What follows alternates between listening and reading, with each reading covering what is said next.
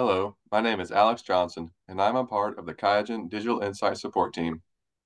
In this video, I will show how to rename sequences or files in CLC automatically.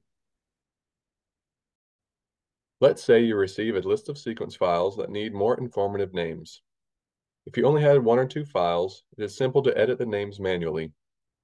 But if you have many samples, this could get labor-intensive. We have a set of 6 SRA read files that we will use as an example.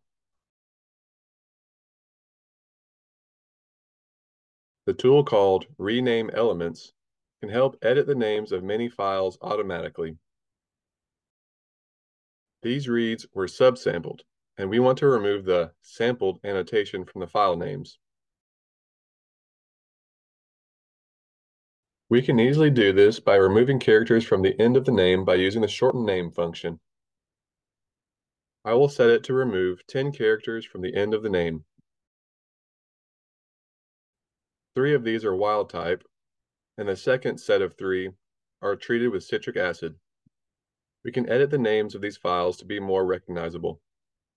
For example, we can append the text WT and citric acid to the files.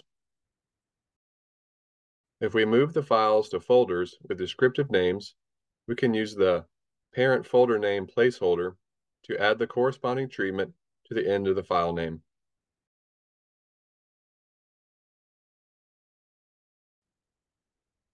Now I am reopening the Rename Elements tool so we can rename the files again to add the treatment category to the file names.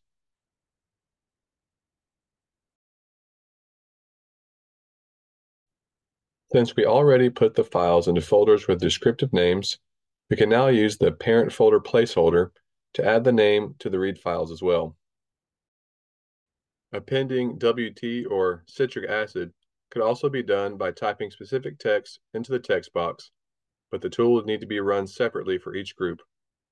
The other placeholders are current name, short form name, today's date, and enumeration starting at 1.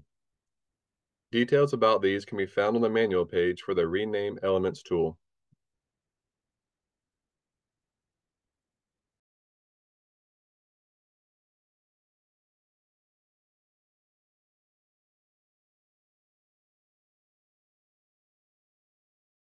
In the next example, I will show how we can replace parts of the name based on text as well as Java regular expressions.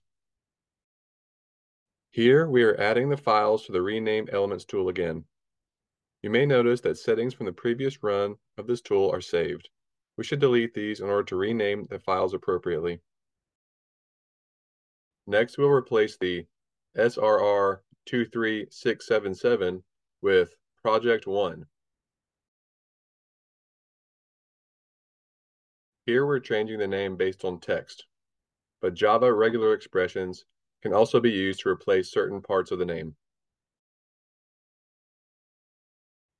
This regular expression will replace the first 3 capital letters and the first 6 digits with the text Project 1.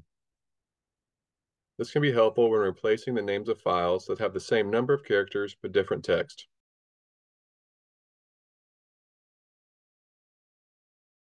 We also have the option to replace the full name. Once the full name is replaced, the Rename tool will enumerate the files so there aren't duplicate names. We are just going to replace the full name with the text sample as a demonstration. Notice in the navigation area that each file now has the name sample with a number after it.